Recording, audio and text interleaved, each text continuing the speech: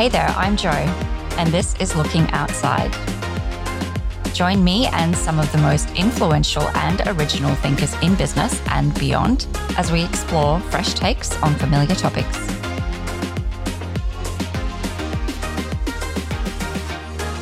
Hey everyone, welcome back to Looking Outside. Today we're talking about worlds colliding, the world of snacking, traditionally all about that quick fix sugar hit, and health, and what is right for me, what is right for the planet.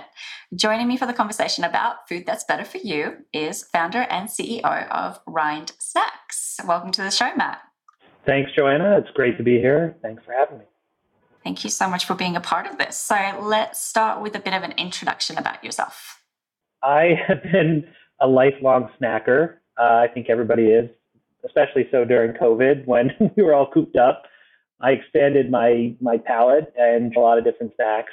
I've been passionate about this industry of, better for you food as medicine, food that serves a function, pretty much my whole life. I was born and raised in South Florida, in Miami. I was surrounded as a kid by an abundance of tropical fruits, which I think colored my views of food and freshness. We had a mango tree in our backyard, a guava tree. It was really kind of an embarrassment of riches from a tropical fruit perspective. And when I was growing up in the 70s and 80s in Miami, it was a bit wild and untamed. Not everything was like Miami Beach and built up. There were lots of vacant lots that I was riding my bike around and, coming across some really interesting animals and flora and fauna. And so I think there was some of that. And then my father's grandmother, my great-grandmother, was a real health food pioneer before kale was cool, as I like to say. She looms very large in our family's sort of history, had a health food store of her own that she owned and operated in around the Great Depression era in Michigan. And because she lived to 100 and was so full of vitality later in life, I was a very intrigued, 6, 7, 8-year-old kid every visit with her. And she left a big impression on me. And her philosophy to whole foods, including the nutrient-rich rind, really stuck with me. So that's the long arc of my background. I think you can see why there's a lot of intersections toward fruit, health, optimism, and, real lessons on what food truly can be at its best. Yeah, fantastic. And just tell us briefly about RIND and what RIND is all about. Yeah, I'd love to. So RIND, like a lot of ventures, started as a side hustle in 2017 while I was working for a mutual fund in New York where I had been for almost 2 decades. So I had my head down working at an incredible firm, surrounded by people that inspired me and fired me up. It wasn't your typical, I hated the people I worked with. It was quite the opposite. I was learning constantly how to research companies, how to interview management teams, and really think about big opportunities from nothing more than ideas. However, what I found was I wanted to be on the other side of the table. I wanted to be building and doing some of the dreaming of my own and then trying to operate.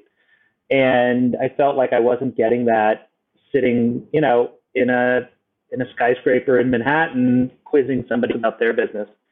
So in the summer of 17, I had been covering for the finance firm, the food and beverage industry as an analyst. So an area I loved, especially in combination with the background I just shared growing up, that I started to ideate, and I had a notebook filled with snack concepts, mostly products as opposed to brands, as is often the case in the beginning, that I thought would be cool or, participate in a big trend. And it wasn't until I came back from a business trip to the West Coast in California where I'd happened upon a farmer's market, in particular a stall of a gentleman selling dried persimmons, which is like the centerpiece fruit of RIND in many ways. And I fell in love with it. And I came back to New York, really energized and said, I'm going to start a whole new company around persimmon chips. And my wife looked at me like I was crazy, and that was just way too narrow of a concept. So we fleshed it out some more and decided there was something really universal and intuitive about the rind and the power that's in that peel. Yeah, incredible. And now you're doing tremendous things. And it's just amazing to think that the habits that you were taught when you were growing up, probably not even taught like a top-down push, but just the way that your family was living was healthier, and that stayed with you, and you created something from that spark of inspiration.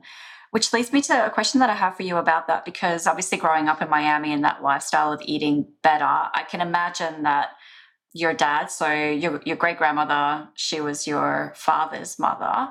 He would have been quite healthy as well. So you grew up in a fairly healthy household. And health is not just about obviously what you eat, but also what you do and how you connect with your community and everything. And you can see that that's really flowed through in what you do also, and how you give back through RIND, but also in the other initiatives that you have, which we'll talk about a little bit later.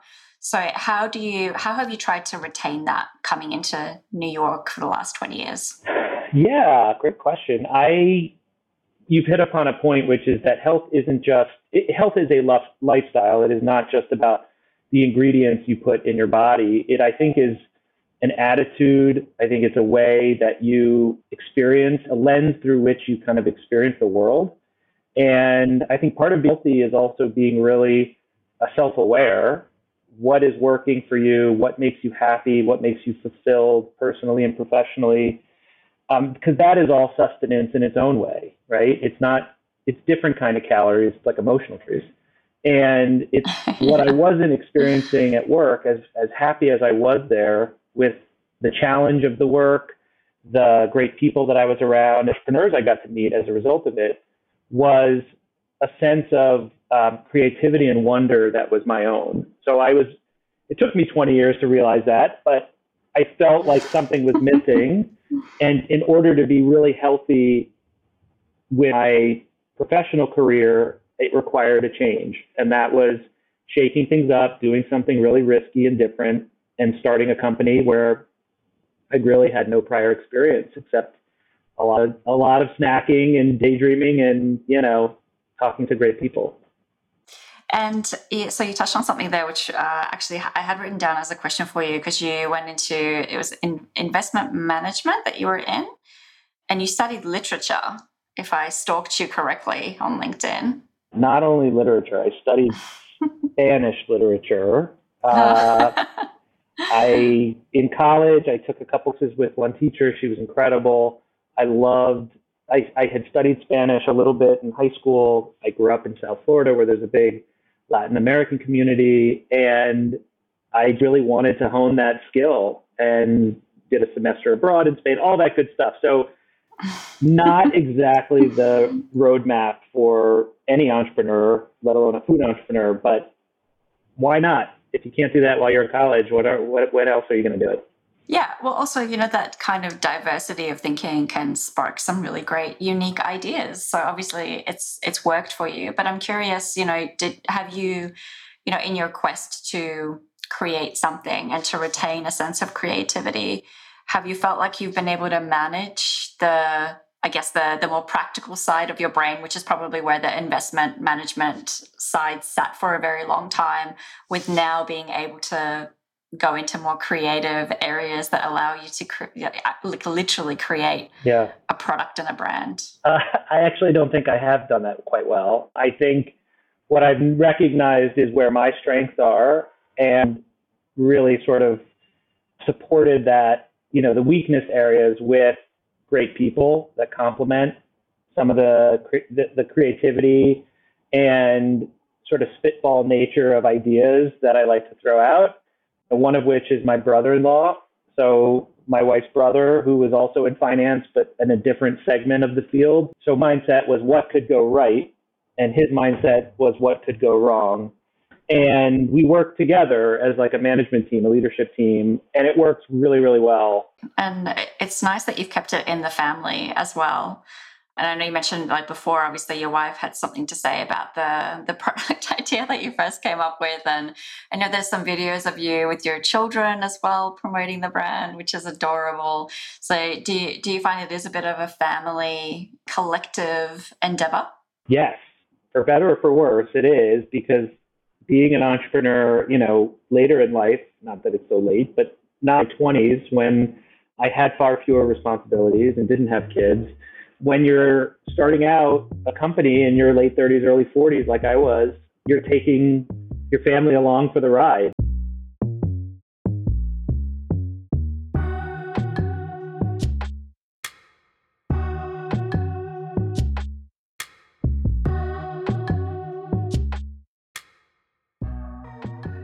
The downs, the sacrifices, the crazy hours, the trips.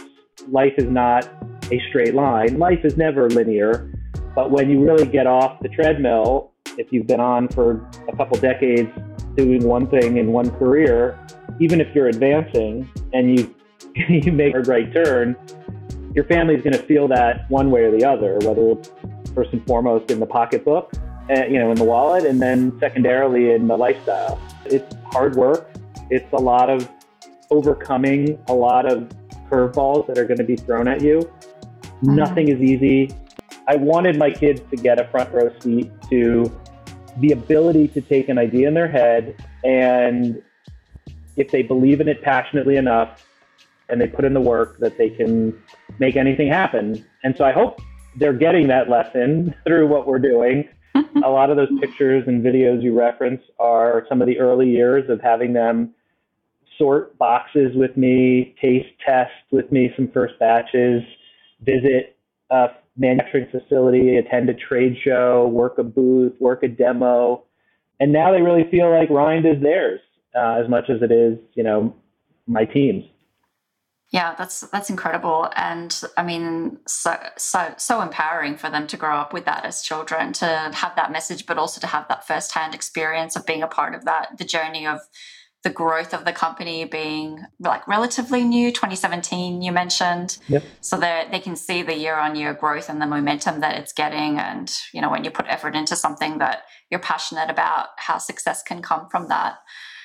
I'm curious then, so you went from being inside of a business structure for about 20 years where you were almost like an input into something that someone else had created, not a cog in the machine, because that's where I am at the moment. I wouldn't say I'm a cog, but you're a part of helping to propel something that already exists, versus now you're creating and leading your own structure and creating your own momentum. And obviously that comes with a lot of pressure and a lot of responsibility and hard work.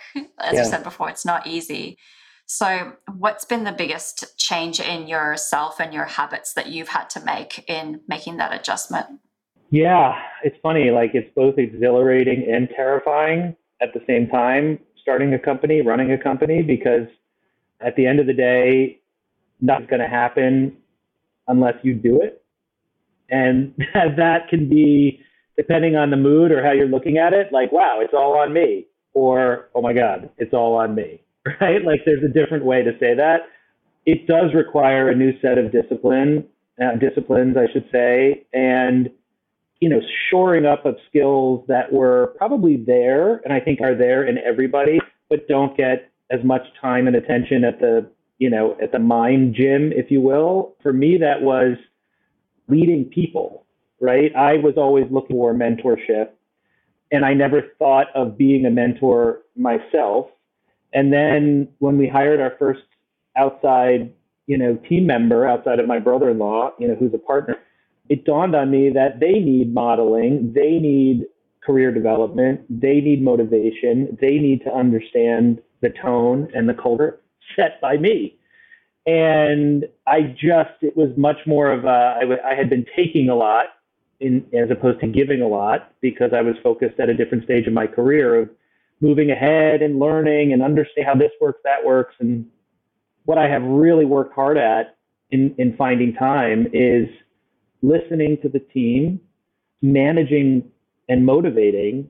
And it's not like an expressed effort or exercise in leadership. It's just, when I sat down to write core values I never thought I'd be that kind of a leader to be like, okay, here are the core values of this company. It felt so hokey to like try to write these out.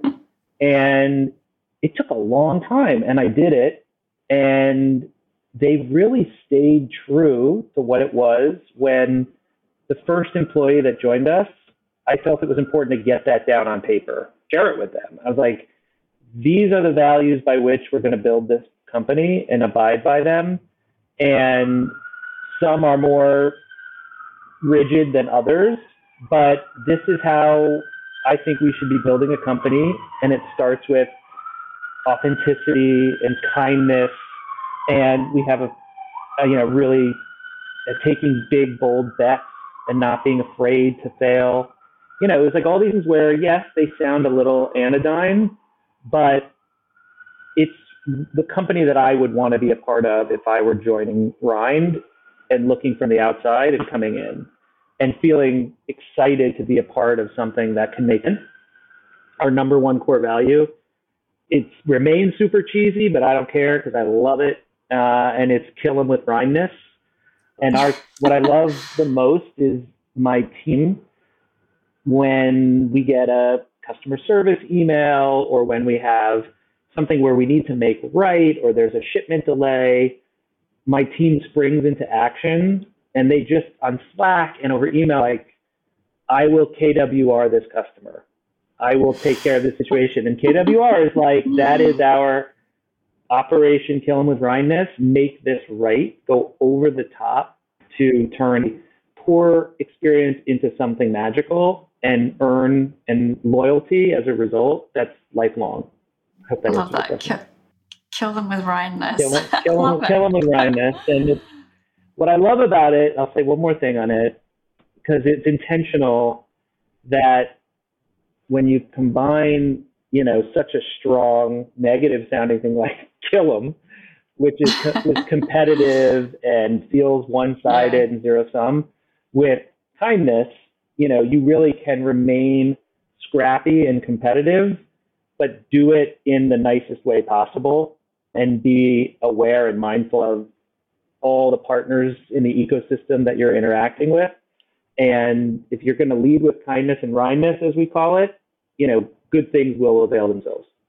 Yeah, beautiful. And also RINDness, right? Like, so you're saying stay true to how the brand was created and what you stand for, and do it the RIND way, which makes it more genuine as well. Which leads me beautifully to a question that I had for you about, I guess, what's next. So, you said the magic marker, the future is unfolding and the growth is coming, which is amazing. But for some startups that are providing a really differentiated offer, particularly ones that are healthier and are competing with the big players or are more planet friendly, like, waste-made components, upcycled snacking is a great example of that. They have been bought out by the big players. I mean, Honest Tea kind of comes to mind, being bought out by Coke and then recently deleted. At the moment, we've got Aesop, which is not a small company, but, a small Australian company that made it big, has just been bought by L'Oreal. And the response to that is like, well, that brand is dead now. So if you can aim to the success of being bought by one of the big players, there's this risk that you'll lose the RINDness, you'll lose what the company was created with, or potentially risk its deletion. So do you kind of have that in the back of your mind? By the way, I love Aesop. I hope they don't change. I saw that headline really, really big.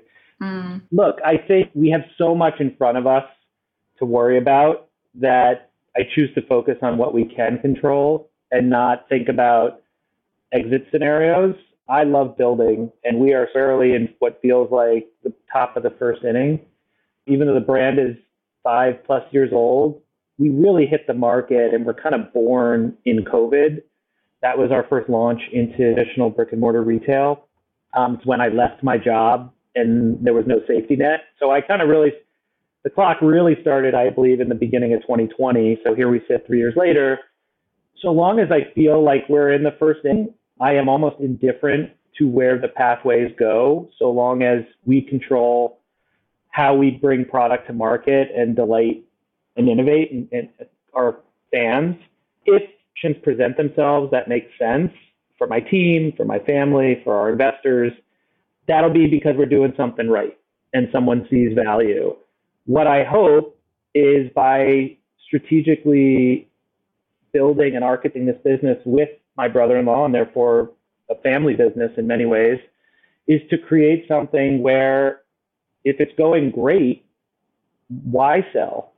Let's build something enduring of our own. Let's build a big snacking company that can look opportunistically at other snacking brands and bring them into the RIND fold. Let's build it differently. I know it sounds ridiculous to say that, but I think much more about entrepreneurs that have come before me in the natural food space, in the mold of Daniel Lubetzky from Kind, or Hamdi from Chobani remaining independent still, Kind being a part of Mars, but they are still heavily identified and infused with the personality and culture of their founders. And I love that. And I feel like they've built enduring brands that they might change hands, they might get subsumed, but they stand on their own. And that is what my biggest goal in all with RIND is, to create something that is a brand that is something, stands for something, in this case, sustainable snacking, using the whole fruit, letting nothing go to waste, and that can therefore be around decades, from now. Yeah, definitely. I hope so too. I really like that idea of, the family-run company that takes in other great small brands that have launched with a similar mission. I think that's definitely a mission that's worthy. And you mentioned it before, but there are a lot more players that are launching in this space. A lot of great new innovation that's coming through, thinking about using the whole fruit, or thinking about how we can be more responsible, more sustainable, not just with nutrition, but also with the waste components in our food system. So a lot of great innovation coming from that space, and it's kind of a slightly different way to think about packaged foods in particular, because packaged foods is just so systematic and standardized, and this is the shape, this is the color, this is the process. It's all about that kind of mass production. So you're really, doing something quite different also in making people think differently about what they can eat and what is good for them. Do you feel like that perception of food is also changing at the moment? 100%. And I actually think it's a major change for the positive. I think it's like all change, it's generational in here, where, there was a time when processed food was viewed as a luxury, like Wonder Bread, and when microwaves came in and TV dinners and everything that could be standardized, and, nutrition and vitality was more like a convenience, a luxury of convenience, as opposed to authenticity and purity of ingredients. That has obviously shifted dramatically in favor of a young generation that cares about not just what they're putting in their bodies, but how those companies and brands are bringing product to market, what their footprint is from an environmental, stewardship standpoint, the transparency of supply chains and supply lines and sourcing practices, fair trade, et cetera. All of that, I think, is amazing to be participating in as wind at our back, because it's what I personally believe is right for the food system. It's not taking shortcuts, it's embracing imperfections. When you're dealing with a raw material provided by Mother Nature, they're not supposed to look alike. Batch to batch, season to season, crop to crop. There's a reason why the wine industry is as varied as it is, with different vintages being of higher renown than others. And sometimes you get dealt difficult harvest seasons, and you may have to chase the sun a little bit and travel internationally, pick different sourcing partners, or choose innovation that is far more abundant and fruits that are more readily available year round or less fickle. But it's a challenge, and I love the challenge, because the alternative is taking shortcuts, where you chin the product with preservatives or added sugar, which is, as you can imagine, the opposite of the RIND way and the core values around, authenticity and being real. So I think it's phenomenal, the change of moving from distrust of food that is a little bit cosmetically imperfect to the distrust meter moving toward the overly processed side, where if it looks too good to be true, and if every little extruded puff coming off the line looks exactly the same, is probably because it is no longer real. And I think real among the discerning generation of consumers coming up is going to win the day. Yeah, and these days you don't have to make a compromise either, because like rind tastes delicious and it's natural, good for you, and making the most out of the food system, but you're still getting an awesome, convenient, delicious snack. So definitely. Which is what tells me how crazy I think big food, I won't name names, probably had in terms of a hold on driving the trends in the industry, where consumers prior to probably maybe the internet, where like information has been democratized, I think people would get their whatever trends that big companies wanted to innovate around were what ended up on shelves. And it's why the dried food industry in particular somehow along the way became hijacked by confectioners and turned into anything but thing resembling real fruit. It was funny, right? It was like there was a lot of roll-ups and gummies and things mushed in a ball or a bar or a bite. And it's like, I don't see these things growing on trees this way. And why is there so much effort going into cartoonizing something that should be the ultimate single ingredient snack? So that is what I'm trying to do, is reclaim the narrative for rind back to the real. And I think consumers are really all about it. And when they see it, it may not look like the most aesthetically beautiful piece of sliced snackable orange, but there's beauty in that, right? Beauty in the imperfect. And I think because we all are. And so I think it's the right time, it's the right brand and the right snack for the right time. I know that you do not just rind, you don't just run that business, you also have a couple of side hustles that I wanted to ask you about. Board member and founding partner in Naturally, New York, founder and president of Friends of Chelsea Green. So is that a way for you to stay connected to the community and kind of give back? Or is it also about like spending time with diverse minds and broadening your perspective? Yeah, it's neither had an agenda per se. It was something like a lot of things, there's like a little bit of a thread and I start to pull on it and then pull on it some more. And then I'm just like all day doing this. In the case of Naturally New York, that is a community of like-minded food and beverage entrepreneurs and service providers in the CPG ecosystem here in my hometown, home market. And we all support each other. There's a lot of great programming, networking, putting myself out there was one of the biggest lessons I learned of there's just no downside in pushing yourself to go to that extra event or answer that extra email, as uncomfortable or so awkward as it may be. Only good things will come from just putting yourself in that position.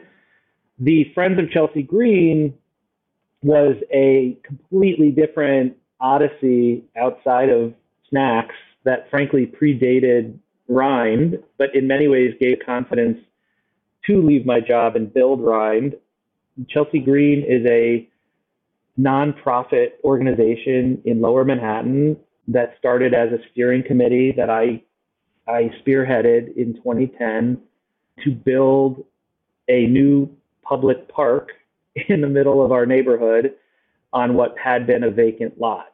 And it had been a vacant lot for almost 60 years. And worse than that, it had been owned by the Department of Sanitation. So it was like a trash-strewn lot. And think it, like anything, inertia can take over, whether in the for-profit sector or the not-for-profit sector, and people just assume the city or business or somebody who is connected to this piece of property has the best interest in mind and is going to develop the best thing for that space. And it's like, well, I don't think that's how anything works. I think it takes a lot of people to stand up and make some noise. It's a founder of a grassroots movement to build a park or, build a fruit snack company. That was the first real adventure. It took almost 10 years. But just before COVID in 2019, we had the ribbon cutting for this incredible new park that has become such a treasure in this neighborhood. If you were to see it, it's teeming with kids all day, every day. And never in my wildest dreams would I have imagined that this idea to transform something that was an eyesore in our neighborhood could take off and become a bit of a movement. So incredibly gratifying experience. And it was around the time that as that was getting off to a better position of funding and getting built, that I needed a new project. I needed to be doing weird, impossible things and shaking up the status quo. And that was around the time I started. Yeah, and I mean, what a great way to kind of almost prove it to yourself as well, that when you do get a great idea that benefits not just you but others as well, like, can make it happen and turn the impossible into the possible. Yeah, that was kind of our mantra, was make it happen. Like no one else is going to do it when we built that park. And someone who was a real close partner of mine in that effort expressed it far more articulately than I can, and when said, most of the time we don't really know our neighbors, right? We kind, especially in New York, where it's just like you grunt, you kind of have your head down, everyone's busy and stressed, and it's like a pressure cooker. But the people you see at your coffee shop and, you know, picking up the paper, walking their dog, when you rally and organize and do great things together, get to know your neighbor in a totally different way than the perfunctory cup of coffee line. And it was such a horizon expanding experience.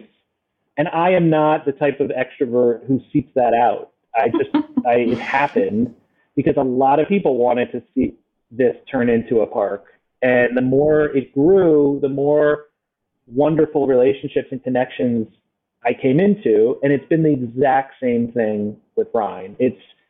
And I think about it, I could be right now in another alternate universe at my desk in finance, working on an amazing new company, feeling really exhilarated and challenged, but I would have missed out on thousands of new relationships and development of my own skills that have enriched my life far more than my wallet, that I wouldn't trade for anything. Yeah, beautiful. I love that. And I particularly like that you're talking not just to making things happen, but making connections happen, which is a very nice segue to the last question that I have for you. So it could be a connection network that you have, or it could be something completely different, is what your go-to is when you're trying to gain that kind of fresh outside perspective and look outside.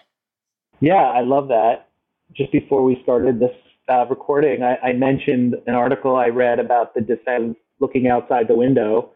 And I think I had always been a bit of a restless mind and a daydreamer. And this article reinforced for me that not all looking out the window is, an exercise in time waste. Anything, it's actually thought clearing. It's almost like when you have so many windows open in the browser and you delete the cache or whatever, or you close it all, and it's like my computer's running faster and like, wow, everything is kind of like humming. I feel like in our lives today, we probably have 1 million metaphorical browsers open and windows open, and we kind of forget the difference between work and busyness. And I think the reset for me is, I love the outdoors. I shared that when I was a kid, I'd walk outside till every last ray of sunshine. And I feel the same way. Sun is pouring in right now, and I'm like, man, I kind of want to go for a run right now. And I think it would be thought clearing, even though I have 1 million things to do. It's like, if it's nice out and I'm not out, the FOMO is real. So looking out the window, not being afraid to daydream a little bit, because that's actually when you're probably going to come up with your best ideas and your best work. Daydreaming is definitely underrated for sure. Thank you so much for being a part of this conversation. RIND is obviously available in over 10,000 locations in the US now, which is incredible. So get killed by RINDness, go and get some RIND. I've been inspired by what you're doing, Matt, for a really long time. A huge congratulations on everything, and thank you so much for being on the show. It's been my pleasure, Joanna, and thank you for reaching out to me and inviting me to be on as a guest. Appreciate it.